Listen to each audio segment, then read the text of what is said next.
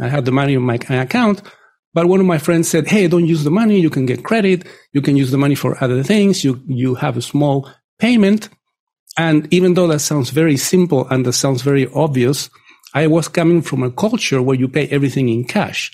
So that to me was novel. It was novel that you can leverage your cash, make a small payment, and carry on in business. And I remember... You found the Real Estate Law Podcast. Because real estate is more than just pretty pictures, and law goes well beyond the paperwork and courtroom arguments. If you're a real estate professional or looking to build real estate expertise, then welcome to the conversation and discover more at realestatelawpodcast.com. Welcome to another episode of the Real Estate Law Podcast. Thank you for listening today. We have a really interesting topic to go into, one that we have not talked about on the podcast just yet.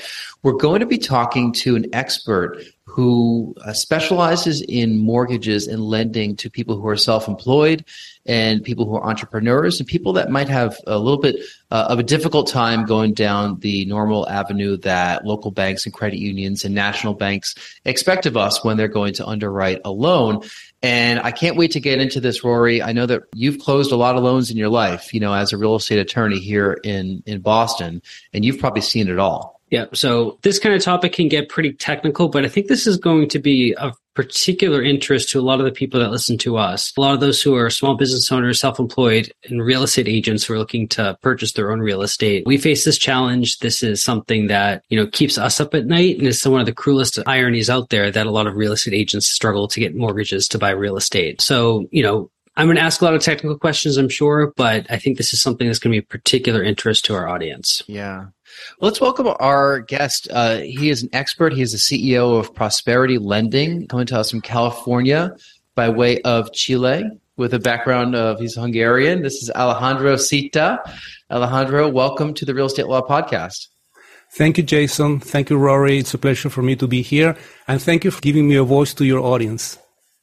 Well, thank you for giving us expertise. I mean, this podcast would be nothing without people like yourself who share such great knowledge with our listeners. And, we try to keep the topics diverse. Sometimes we talk about real estate, sometimes we talk about law, sometimes we talk about marketing of those businesses, investing, being a better agent. What you're about to talk about today, or our discussion today, is actually a little bit of all of that. And, sometimes the best real estate agents are the ones that come with lots of great advice. They know contractors, they know ways to get things done, they know lenders, and you're specializing in a really specific niche.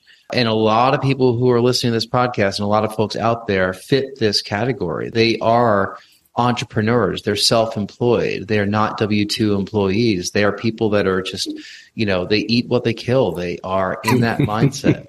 I like that. But they can't get lending. They can't get financing sometimes because, banks like it when you have the stable W-2 job you've been in for a long time and the income is predictable. So when they're underwriting a loan, they know they're going to get paid back. So why don't you introduce yourself and how you got into this business, Alejandro? And, that's a great starting point. I've always liked lending and interest rate has always been one of my passions. And I would say it's been a topic that I've asked a lot of questions since I was very small, and I never got a satisfactory answer. I remember very early on, I was like 14 years of age. One of my dad's bank managers, my dad was very wealthy. He said one day, if you want to talk to me any day, just call my secretary, make an appointment, and come and talk to me. I was like 13 and 14, and maybe he didn't expect me to take him up on it, but I did. And I made an appointment with his secretary. I showed up to his office, and I remember asking, what is money? I didn't know anything, of course. And then after half an hour of listening to him, I realized to my horror that he didn't know.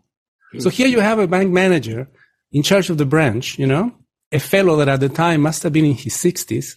He didn't know what money was. That really irked my curiosity. Then when I came to the United States in the 90s, I remember wanting to buy like a cargo van, and I had the money. I had the money on my account, but one of my friends said, hey, don't use the money. You can get credit. You can use the money for other things. You have a small payment. And even though that sounds very simple and that sounds very obvious, I was coming from a culture where you pay everything in cash. So that to me was novel. It was novel that you can leverage your cash, make a small payment, and carry on in business. And I remember all the trouble that I had. And I kept saying to the guy, look at my statement. The money's there. Mm-hmm. And I kept butting up against these things that to me were irrelevant. He says, well, where is your tax return? And I thought, tax return? I come from a country where you didn't have to file a tax return. And I come from a country where income tax was viewed as one of the socialist planks of Karl Marx. So to me, it was like, what? You want to see my tax return? That's irrelevant. No, we need to see your tax return. We need to see your credit score. We need this. We need that. So I went through all of that, got my loan at a very bad rate, of course, from a shark. But I kept butting into this situation on and on and on and on. So then later, when I became a realtor, I became like a residential realtor, a luxury realtor, a commercial realtor, a lending person, a loan officer, and I went through all of the steps. I worked for a hedge fund in Los Angeles that catered to really, really, really high net worth people, individuals, and I saw this over and over and over and over. Even if you have millions of dollars, I remember a loan I did about a year ago for a VIP fashion designer. He wanted to buy a $1.3 million townhome or home, really nice in the Hollywood area in Los Angeles. And he had twice as much money in the bank. That was the hardest loan that I've ever done. The hardest. So to me, this is very personal. I read it like an article. I don't know if this is true, but Rory, you can confirm this, that said that small business in the U.S. power the economy. However, another statistic says that of everyone that is employed, probably about 6% of people that are in business for themselves. However, the small percentage, whether it's 6, 5, or 10, when you compare it to W-2 employees, so we have a lot more W-2 employees, that small percentage powers the country. However, the system is not made for them. So, where do these restrictions come from? I know I've worked with people who have great W-2 jobs, simple tax returns, and even for those people, the administrative burden can be crazy to get loans. Where are all these kind of nonsensical requirements coming from? I will tell you my theory. Back in the 70s, back in the 80s and before, it was very simple. You went to the bank, the loan officer or the person at the bank knew you. He knew where you worked. He knew who you were married to or not. He knew how many kids you have, the house you went. Probably he went to school with you. And he was able to immediately see how much you made. He would just look at your account, mm-hmm. and he would make an actual decision on the spot. That actually happened to me. My local banker knew me, even though I was younger. I was at the university. I was studying. My income was small, but he knew everything about me. So mm-hmm. all I had to do is show physically, just make an appointment, or sometimes not even that. I was at the branch. I would knock on his office, come in, tell him my problem. He would say, you know what? We can lend you blah for so long. And that was it. He says, come tomorrow, sign the paperwork. The money will be transferred into my account. And that was the way it was done. And it worked beautifully. But of course, it required time. There were only so many people that a particular account executive could see per day. So as we got more computerized and as information became cheaper to obtain, everything became sort of automatic or came into a system. Now, the system basically uses guidelines that don't apply to everyone, but they apply to like about 90% of borrowers. So from a lending institution point of view, and this is my theory now, from a lending institution point of view, to use these canned systems, it's very economical. They can close a loan for very little money. The same loan officer or the same account executive that maybe in the past could do maybe 2 loans a week or 1 loan a week, because of all the time that it required. Now he can do a lot more. So his salary is a lot less and the burden to the bank is a lot less. And because most of these loans come with insurance for the lender, and the loan is, how can I say this? The loan is like mirrored in different ways. So if something goes wrong, all the counterparties get paid, or there is a way for them to get paid. So the risks diminished, the labor diminishes. So a lender faced with that, they're going to go, well, if I can make so much money serving 90% of the people, why would I care about the 10% of the people? So that's, I think, why. And the tendency is going more and more and more in that direction, which I think it should be the reverse. So tell me about that. Who are these 90%ers? Like, what's the profile that the system is set up to serve? If you've been working at least 2 years on a job, you have little debt. Let me qualify what I say by little debt. You have an availability of, let's say, $20,000 on your credit cards. You could charge $20,000. You've charged less than $2,000 or zero. And you have a job for 2 years. And you have a down payment of, you hear all these ads, 3.5 or 0, but that is really for the advertising. You have a down payment of about 10% and you have money for the closing costs. If you have all that, the loan is done. I just hear people on the phone sometimes and I said, your loan is done. Let me type a pre-approval, but your loan is done. So working on the same job 2+ years, have a lot of credit card availability, but only using less than 10%. And I would say have at least 15% in cash or in some kind of a security or trading account or anything of the property that you're willing to buy. If you have all that, the loan is done. Is this system set up just to say that, well, since most people fit that profile to some degree or they're in that category, let's just gear everything toward that 90% and forget about the 10% and treat them like special cases? Yep, exactly. I don't know if you agree with that opinion, but this is what I've seen. No, and this is what I've seen and I've felt. After I graduated from law school, I built my own one-person law practice. And after that, just created a real estate brokerage. All of these things make me an atypical borrower, somebody that has a difficult time interacting with banks. And that's, not even to mention the student loans that are sitting in my background. But the best way I have toward a good economic future is to work for myself, to build these businesses. But when it comes time to interact with the lender, it's not only difficult, it's honestly embarrassing sometimes to submit documents to a lender and then be told no, or just know that you're going to be told no because your profile looks a little bit different from other people. Exactly. And Rory, you hit a point there. It feels embarrassing. And this is the thing that I discovered to my shock. We've been conditioned to believe that a high credit score or so-and-so or a good tax return is synonymous of success. And that is not the case at all. The reason it works that way is because the people that are lending to the 90% are bond holders. A bond is a very particular financial instrument, like a mortgage, that produces a rate of return, a fixed rate of return, or a variable rate of return, and produces a payment constantly and continuously. That's what they are looking for. They don't care if you're successful or not.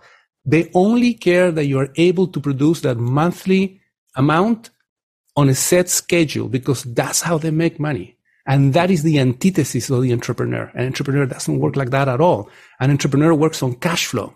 Yep. If an entrepreneur gets a $10,000 credit card, he's not going to think, hey, I'm prudent, I'm only going to use 1,000. He's going to think, great, I have 10 G's now that I can buy more inventory, 10 G's now that I can expand my business, And if I'm a little late, I'll pay the $130 late fee. Who cares? I'm going to make another 5,000 with this money, and then I'll pay it all off.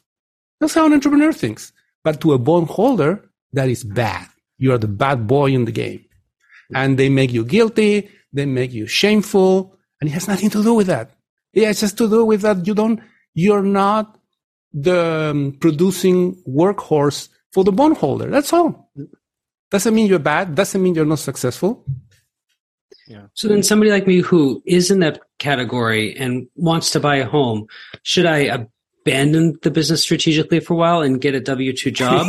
or should I contort myself to fit the lending requirements? Where should I start? What should I be thinking? The good thing is that there is a middle ground, but not many people like this middle ground because it requires more work. There are lenders and there are programs out there that with a little bit of massaging, you as an individual entrepreneur, you can fit within their guidelines. There, in addition to tax returns, there are 7 other methods of qualifying you for a mortgage. And credit report, that's another thing. Usually entrepreneurs have not the perfect credit report, but in most cases that can be handled in a couple of months, But to answer your question, the tools exist, but the regular loan officer, it's a little bit either doesn't know them or it takes a lot of time. And most people in this business don't want to invest the time on a prospect. They want to get a phone call. Oh, you qualify? Good. Let's do it.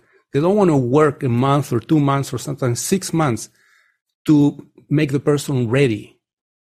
I can vouch for that when I've worked with a lot of loan officers and sent them somebody.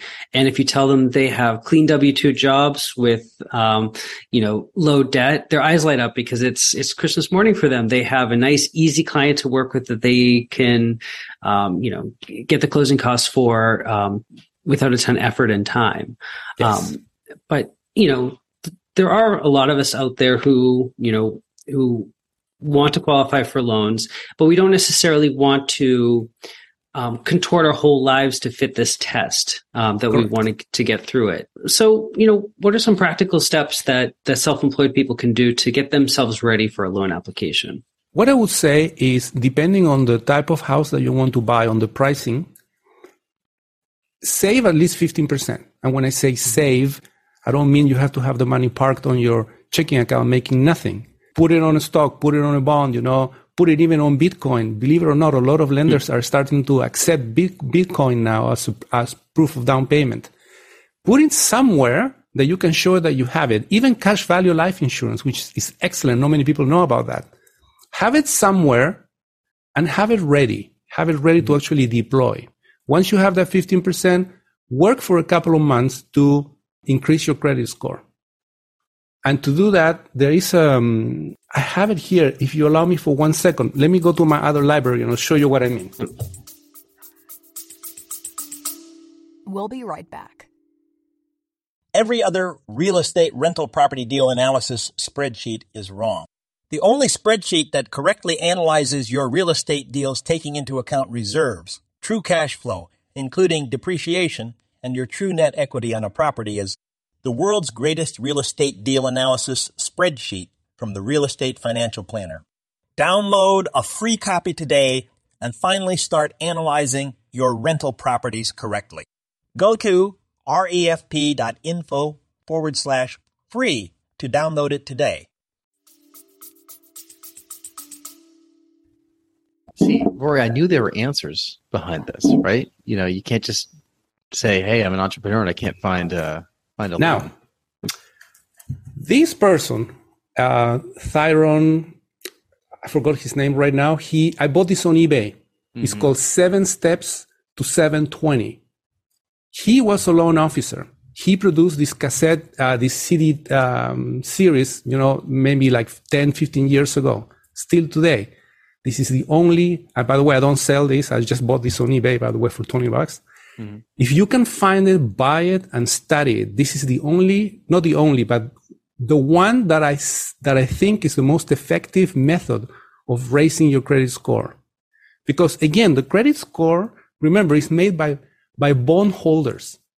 They are not looking for the honest, reliable, successful. That's what we think. They are looking for the person that is going to make them the most money. And who is that person? That person is the person that is going to pay them regularly and exactly what they want. That is the person that is going to make them the most money. And the credit score is designed to fetch that person. You could be very successful. I'll never forget this. I have a client, a very successful entrepreneur, $12 million in the bank, 30 million net worth, and a lot more. 40 mortgages paid on time. 40, not 1 or 2 or 3, 40. Mm-hmm. Credit score, 680-ish. Versus another borrower that I have, young girl, new, 2 or 3 credit cards, that she only uses less than 8%. She has a higher credit score than this other guy. And I thought to myself, hey, how come? This is a guy that has been in business for 30 years. He has 40 paid mortgages. I mean, if I was a loan officer in the 70s at a bank and this guy comes to me and he says, you know what? I want to open an account. I want to put $1 million. And look, I have 40 paid mortgages. And you know what? I want to buy that house over there for $500,000. Can you give me a loan? I would say, hey man, sign here. It's yours. Yeah. However, that guy is looked at the system as a quote unquote risky person. Can you believe that? And the young girl, nothing wrong with her, that is just starting out in life, that got a lot of credit card, but only used a little bit of it, is looked as a better risk than this other guy. That doesn't make any sense. Here's a tip that I learned just by trying something different.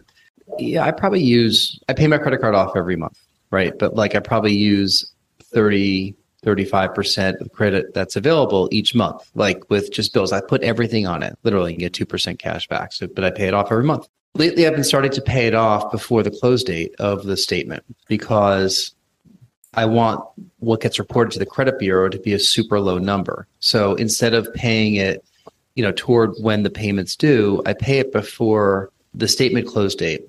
And I noticed when I did that, my credit score would be 30 or 40%, or 30 or 40 points higher than when I didn't do it.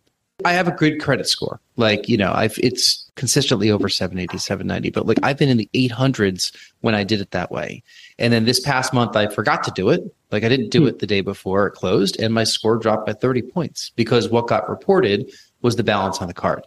It's crazy. And this guy figured it out. He figured it out. And usually for most entrepreneurs, it takes me, we don't charge for this. We don't claim, by the way, to be credit repair specialists, and we're not in the business of doing this. This is just a complimentary service we do for our clients. But it takes me about 2 to 3 months at most to teach these things to the applicant and raise his score. So to answer your question, the tools exist. The programs exist. The lenders exist.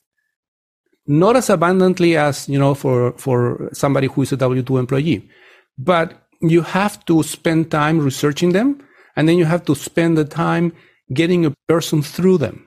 Now I'm accumulating a bunch of specific thoughts and questions about a small business owner who's at least trying to prepare themselves to get a loan. So, one of the tensions we have as small business owners is that we want to write off as many things on our taxes as possible, legitimate things off on our taxes as possible. And that goes against the idea of showing as much income as possible for loan qualification. So we have that tension there. Should business owners write off less on their taxes than they're entitled to just to show a larger income, or is that just crazy? I will tell you my personal opinion. For a business owner or for an entrepreneur, taxes are a bill. Innately, a business owner is going to try to reduce a bill. That's innately. The good news is that today, maybe this was not the case 20 years ago, but today, there are many, many other ways to qualify not needing the tax return. So I would say don't mess with your tax return. Just continue to do whatever you were doing before. And then if you have a good cash flow, we can use your bank statements. There are many, many loan programs that allow you to use your bank statements, personal and or business. You can commingle them. At least we have a program that allows to commingle them. So if you have a good cash flow, there is a whole system that allows you to qualify using bank statements. Now, another way that you can do it, if your business is healthy and you have a licensed CPA, he can do a profit and loss. He can sign and certify the profit and loss. That's another way that we can qualify you. Or let's say that you're an investor, that you make your money once or twice a year, or once every 2 to 3 years. So you get this big chunk of money. It sits there for a year or two. Then 2 years go by, boom, you get another chunk of money.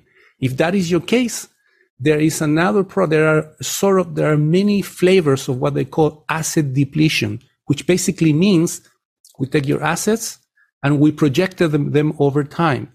And with that, you can qualify too. There is another program, which is another flavor of the asset depletion, that if you have 2 times the value of what you want to buy in your checking account, we can qualify you too without having to use that money.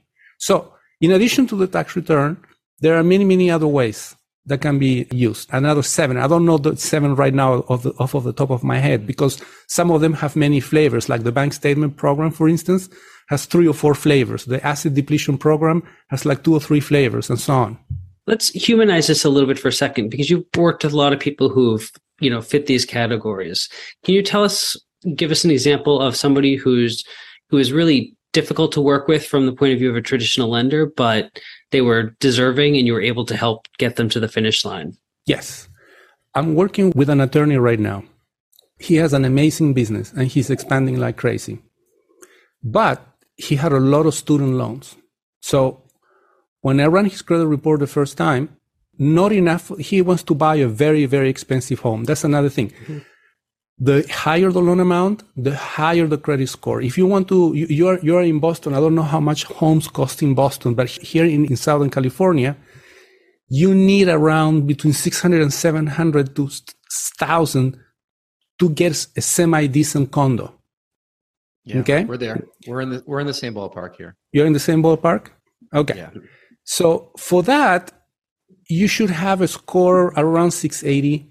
I mean, you can get it with 660. You can get it even with 640. It just becomes very expensive. From 680 and above, starts to become less expensive. So when I'm working with this person, with this attorney, his score is like below 640. But I look at it and I see that he's simply maxed out, a lot of student loans. So I just said, you know what, just pay all these student loans, pay all these cards. And because he has money, it was like 30 G's. Boom, he did it in one night. His score immediately jumped to above 680. But that was not enough because the type of house he wants requires, otherwise he's going to pay a fortune, requires a score of 700 or more. So that, the good thing is that the credit reporting agencies, this is not exclusive of the one that we use. Anyone would do this. They have simulation tools where you can go bureau by bureau and you can go account by account and you can simulate. You can go, okay, what happens if I pay this? What happens if I don't pay it? And you can start to play all of these what if scenarios. It takes a lot of time. And that's why loan officers don't want to do this. It takes hours because you have to go account by account, bureau by bureau. And when you get a loan, you get what they call the mid score. Mid score meaning it's not the highest, not the lowest, it's the middle one. So after a few hours, we found a combination that would raise his score to over 700. And that took like 2 months because in addition to paying, sometimes you have to have time intervening, So to give you an example, in about 2 months, he was ready. Now, we cannot use his tax returns because like every good entrepreneur, he like depreciates and just writes the hell out of it, But he has a very strong cash flow. So we're able to use his bank statements.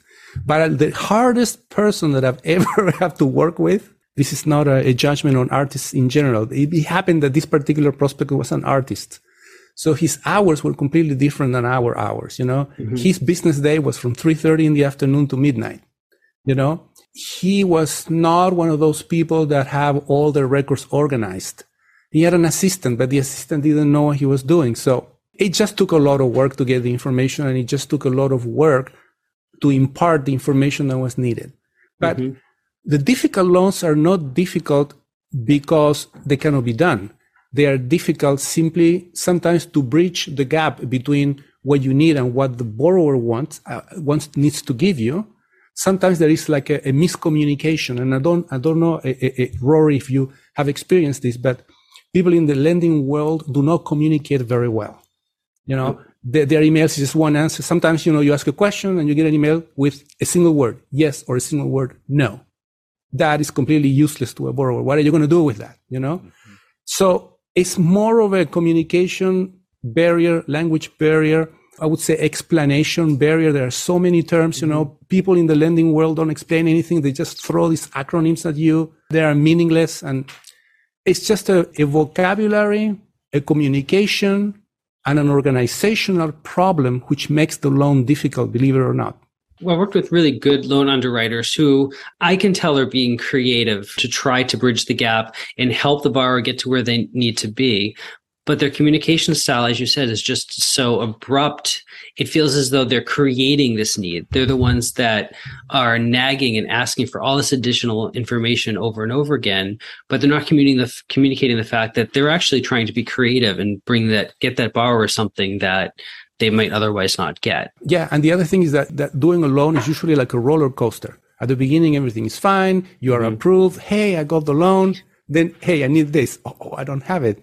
Oh my God, or that. It's like a roller coaster. And we try to be a shock absorber for people, We try to absorb all these like ups and downs. Some of them inevitably filter out sometimes. So it's emotionally draining. That is the best phrase right there, emotionally draining. And, the loan that we just did on our home here, it was a rock fight. I literally have said the word rock fight.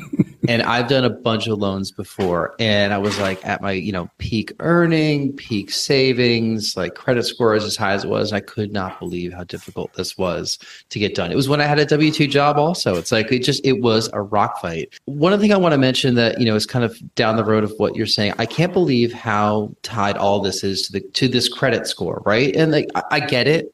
I've done this a lot of times before with loans, and we all look at credit scores. I was just in my Credit Karma account today for, an inquiry that happened that wasn't me. So I have to put holds on the accounts and, go down that process of making sure that my identity is not getting stolen. But, my credit score is still really good. You see that score, it's a number, it's how we're being evaluated, and loan products really tie into that. But Rory, it reminds me of that Black Mirror episode about social scores, like where people had a social score, and if you flipped out in the, in the airplane or in the waiting room somewhere, you got dinged on your social score, and then you couldn't qualify to go into this restaurant. And, I don't know if that's the world that we're all moving into, but credit scores sure feel that way. I mean, like if you want to get that great loan and qualify for the great loan, you have to have the great credit profile, because that's the easy thing to do. That's what everyone, like the banks want to have these great, W-2 employees that have really good credit scores. But, Alejandro, it's people like yourself that take on the challenges, right? Like not everyone is the 90%. There are some people that are the 10% where you could still get a loan done for them. It requires a little bit extra work, and a lot of mortgage brokers just don't want to deal with it. But you're the one dealing with those folks. Like you're the one that are helping with them. Right. And if you allow me, I can tell you one more thing is that don't focus on the rate. This is the number one mistake that I see from self-employed people and entrepreneurs. Focus on the goal, because the rate can take care of itself. I'll give you an example. We have an amazing loan program where you don't have to show any income. You just need to come up with 25% down. This is for investment properties.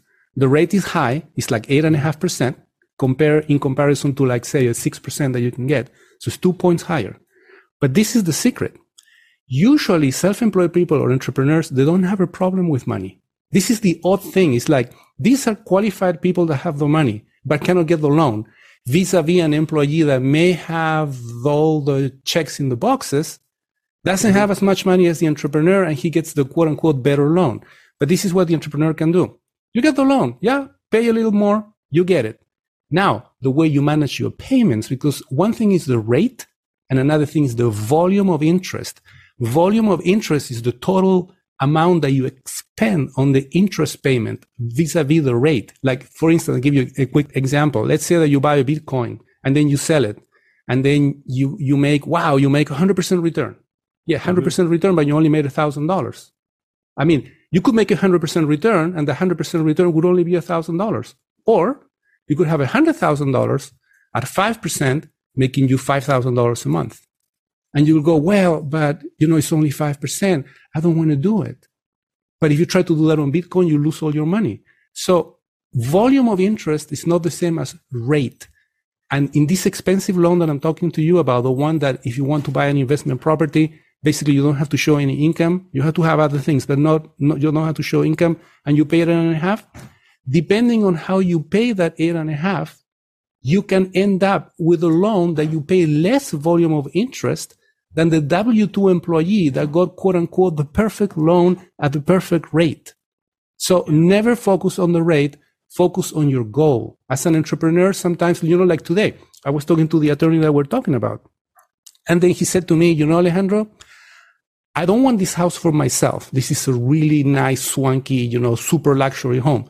And I said, you don't want it for yourself? She said, no, I want my business to buy it. I'm going to run my business from that home, because now as an individual, I cannot afford it, but my business can. And then 2 years from now, when my business is a little bigger, I'll move into it. I thought, wow, that's a wonderful idea. And in the meantime, I get to write everything off. Yep. I thought, you know what? That's why he's the entrepreneur. Right. And that's why I'm the service provider, because he knows what he's doing. So to him, it's not a matter of rate. To him, it's just a matter of getting what he wants, because he already has a plan. The rate is only the beginning. There are so many more things you can do. You can control the payment. You can control the write-offs, Sure. You can control what you're going to do with the property. And that usually it surpasses way more the difference in rate that you may or may not be paying. Yeah. An investor, if they're going to take on an 8% loan such as that, their numbers should show cash flow anyway. With that rate, you shouldn't be buying that property if you can't make money on it using that rate term. And to your point, you could affect how much you're paying on that loan. I mean, if you believe in the school of thought of paying down your loans early, I know I've been down this road before where I'm like, geez, I have this 30-year fixed loan. Should I refinance it or something? And it's like, no, just make extra payments if you want to. You could add extra to your monthly payment and, the term gets cut down, which therefore cuts down the amount of interest, the volume of interest that you're paying. So that could be maybe that's one of the strategies you're talking about. But yeah. Some people will want to do that. Some people will want to leverage up to the eyeballs and, take as much money as they can and, not have to pay that so they can go buy more stuff. There's a lot of different strategies depending on your goal, which is what you said, the end goal. As we go towards some of our final questions, I wanted to ask Rory, if he had a couple thoughts about what Alejandro has said, because, you certainly have related directly to some of this as an entrepreneur yourself. What's some advice that you would give people that come to you on the real estate side saying, hey, I'm an artist, or, hey, I'm a restaurant owner, or hey, I'm a 1099 employee that has a lot of gigs and I want to buy this investment property. What did you take out of, his words? When I'm just kind of reflecting it back to the people I've worked with, you can see that they're two different worlds of two different people, two different languages that are almost spoken. And among the 90%, everything is about credit score, being really prudent with your credit lines and really conforming to the test, because that's what, no judgment, but that's what W-2 employees do. They earn a salary, they budget the steady stream of money that's going in there, and they pay off the debt accordingly. So having a debt to income ratio makes perfect sense for people in that category.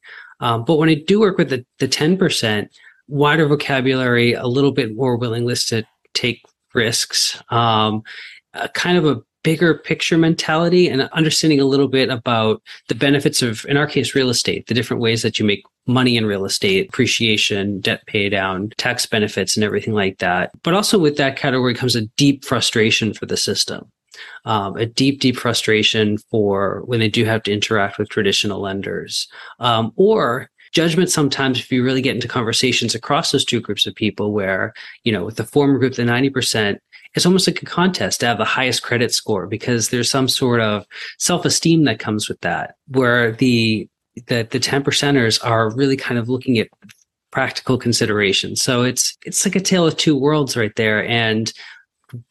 But a lot of times people in the 10%, particularly small business owners who are looking to buy their primary residence or their first home, they get jammed up pretty hard. And I think it's just a cruel irony that a lot of the real estate agents that I work with fall into that category, particularly the real estate agents who have worked on a many number of transactions, who are trying to become that first-time home buyer themselves, know more about the real estate home buying process than anybody else.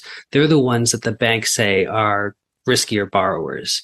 And that doesn't make sense to me. That gets me frustrated fairly frequently, but that's what I'm relating to pretty aggressively in this conversation. We'll be right back. Hi, I'm Alex Brayshaw. Join me as I celebrate the positive impact of business and what drives the people behind it. It's a chance to hear from business leaders, emerging sectors, and industry influencers about their unfinished business in just 25 minutes. Yeah, and you're so right, because let's say you're a loan officer. Let's go back to the 1970s, and you go to the bank, and you're a real estate agent, and your income goes up and down, it fluctuates. Me as the loan officer, I'm going to go, you know what? You're a safe bet, because if you cannot pay for your house, you'll sell it, and you'll sell it fast, and you'll sell it at the maximum price. So I know I'm going to get my money back. But because of the automation and because of trying to put everyone in a box, that kind of reasoning is lost. Yeah. This is what we're trying to bring back. We're trying to bring back the common sense lending into the equation. Yeah. Well, it's a lot to think about, and it's actually great to hear that there are options for people that might not be able to be financed through some of the traditional routes. I know that those are conversations that we're having right now, now that I've left my W-2 job and I'm looking for ways to finance investment properties. And, it's a conversation like this and another one I had just this morning where, I know that there are answers out there. So, if you're listening to this podcast and you're in this situation and you're saying, geez, I can't get a conforming loan or I can't qualify for this loan, realize that not only are you not alone, but there are people out there that can help with loan products. It might not be the exact loan product that you see advertised on TV or on the internet, but there are ways to get that financing. There are ways to achieve the goal that you're looking for, if it's a primary home or if it's an investment property or commercial property. And there are people like Alejandro that you could speak to. So why don't we'll do our final couple of questions just that we ask of all of our guests here, and then you can tell everybody how they can get a hold of you, and we'll put all that stuff in the show notes as well, links to your website and all that, just to make it really easy. So we ask the same 3 questions of all of our guests who come on the podcast just as a way to get to know you a little bit more and to wrap up the conversation. The first question that we have is if you can get on stage for 30 minutes and talk about any subject in the world with zero preparation, what would that be? It will be about money, because so much of our life is controlled by it, and so much of our freedom is taken away by it. And we feel that it's an uncontrollable subject, and it's quite the reverse. It's a controllable subject, and it's within our purview. It's just that we need to do the reverse of what is happening today. We need to talk more to one another physically, and we need to really interact. And that's how we can solve it, believe it or not. Yeah. So it will be about that. Money is always such a weird taboo subject. It's one of the things that breaks up relationships, right? I mean, all the time it's cited as a reason for family strife. There are employers who actively encourage their employees not to talk about salaries among each other. And it's kind of silly these days when you see sites like Glassdoor, where you can basically look up what people are making and people can give honest reviews if they'd like to. But they know that they lose the control over the employees when they're having those conversations, and it creates kind of internal strife. And how often do you talk about money with your friends? Like, you don't, because I don't know how much all of my friends make. You kind of assume based on what you see, but you have no idea, right? So honest conversations about money are not a bad thing. Plus, it can get really confusing. You threw out the term, there are a lot of acronyms in the space, and mortgage brokers tend to answer questions with one-word answers that are yes or no. Yeah, let's change that. I mean, let's keep the conversation lighter and, bring it down to a level that a 5th grader can understand. Because if you don't do that, then, people are going to tune out. And that's where I think a lot of folks that are looking for their first home or looking for the investment property, they get so confused that sometimes they throw their hands up and they're like, I don't know what to do. Yeah. And you said it so right. My dad used to say, if you cannot explain it to a level that a child can understand it, that means you don't know it. That is so true. Sometimes people just try to sound smart, but they have no idea what they're talking about, just like the 60-year-old banker that you talked about when you made that appointment when you were 14. Yeah. Second question we have for you is, tell us something that happened early in your life or career that impacts the way that you're working today. Well, that was one thing. Another thing that impacted my life, when I was 7 or 8, I remember we were watching the news with my dad, and they were talking about the interest rate, like they do here. The Fed is going to, over there it was not called the Fed, but the central bank is going to raise it, diminish it. And I saw that my dad started to become worried. And that perplexed me because I knew he didn't owe any money. So I said, why are you worried about this interest rate? You don't owe any money, therefore you don't have to pay any rate, whether it's up or lower. And he says, oh, well, you don't understand. It's not just me, it's the whole economy. And I remember that I kept thinking that really hung me there like a computer program. Then I was like, that's another thing that I always, in the country where I was born, Chile, you had the price index, the inflation index published every week. Every week, price index is this. When I came here in the 90s, it was nowhere to be found. Yeah. And I thought, wow, that's strange. People don't know about the inflation. They don't care about it. And I remember it was very obscure. If you really wanted to find out what the price index or the inflation rate was, you really had to dig deep. Today, of course, because of the reality that we're living, this is not the case. But all of these things, have motivated me over time. I see that in this field, in the field of money, lending, there is a lot of mystery. There is a lot of misinformation. There is a lot of things that really are not known. When things are steady, they're not newsworthy. And, mortgage rates were so steady, like in the 2000s into the 2010s, they were 5%, maybe up to 6%, maybe down to 4.5%, but they were in that range. Like there was no volatility like we just saw this year. Same with inflation. Inflation was just kind of what it was, and it was never in the news. Last time it was in the news was back in the 80s or 70s, when inflation was just super high. Now inflation is super high again, so it's right there top of mind with everybody. But, the world loves things to be in a steady state. That's equilibrium is a good thing. I used to take science classes back in the day. I was a major in science, and I forget the actual Heisenberg. I don't know what principle it was, but it had to do with keeping things in the same state, right? You don't like knowing when things are going to be at a maximum or a minimum. What's that right there in the middle? So that's why I think it's in the news right now. Plus our news cycle, really spins things out of control, right? We've never had more news at the ready than we have today. So if a story is not at its equilibrium, it's certainly going to go out of control. That is so true. So our final question that we have is, tell us something that you're watching or listening to or reading these days. Listening, watching, and reading an ex-hedge fund manager by the name of Martin Armstrong. Mm-hmm. You may have heard of him. He has shaped and answered a lot of the questions that I had about money, the economy, and how things work. He is sort of my hero in a way, Martin Armstrong. Martin Armstrong. Yeah. I should mention that, you're working on your book. Before we hit record, you said that you're on chapter 7 or chapter 8, and you have a couple more to go, and it should be out next year. Tell us about your book, and you can also tell us where people can find out more about you, Alejandro. The book is about money, but it's like a Swiss Army knife of money. It's the basic of what money is. If everything collapses, if you cannot go to your bank anymore, and if you really find yourself in that kind of a situation that a lot of people say that in 10 years from now we are going to be in, what do you do? If you really know what money is, that is not going to be a problem because you're going to know what to do. And that's what the book aims at doing. It's not it's not an investment strategy. It's not how to leverage or get the best loan or anything like that. It's what is the basics of money and how people have historically over in this planet around 6,000 years. Some scientists says that we've been about 10,000 years. How did it all begin? The first few people, that there was no money, there was no gold, there was no silver, there was nothing. How we began from this to where we are today. Mm-hmm. They applied some basic principles. That book contains the basic principles about money. In my opinion, my goal is once you read this book, you will never be worried about money ever again because you will always know what to do, regardless of what happens on the economy.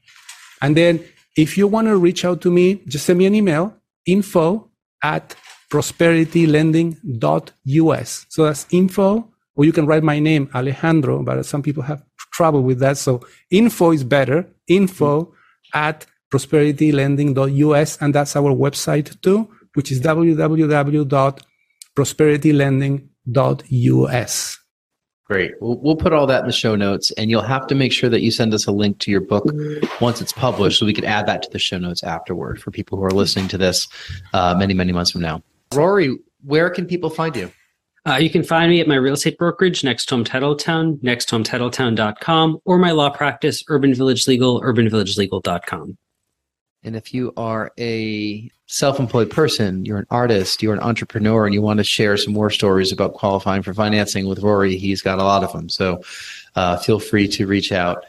If you've enjoyed this episode, we'd love it if you can give us a rating. Hopefully it's 5 stars, big thumbs up, comments on YouTube. We read all that stuff. You can reach out to me directly if you have questions for Alejandro, Rory, myself, or you'd like to be a guest in the podcast.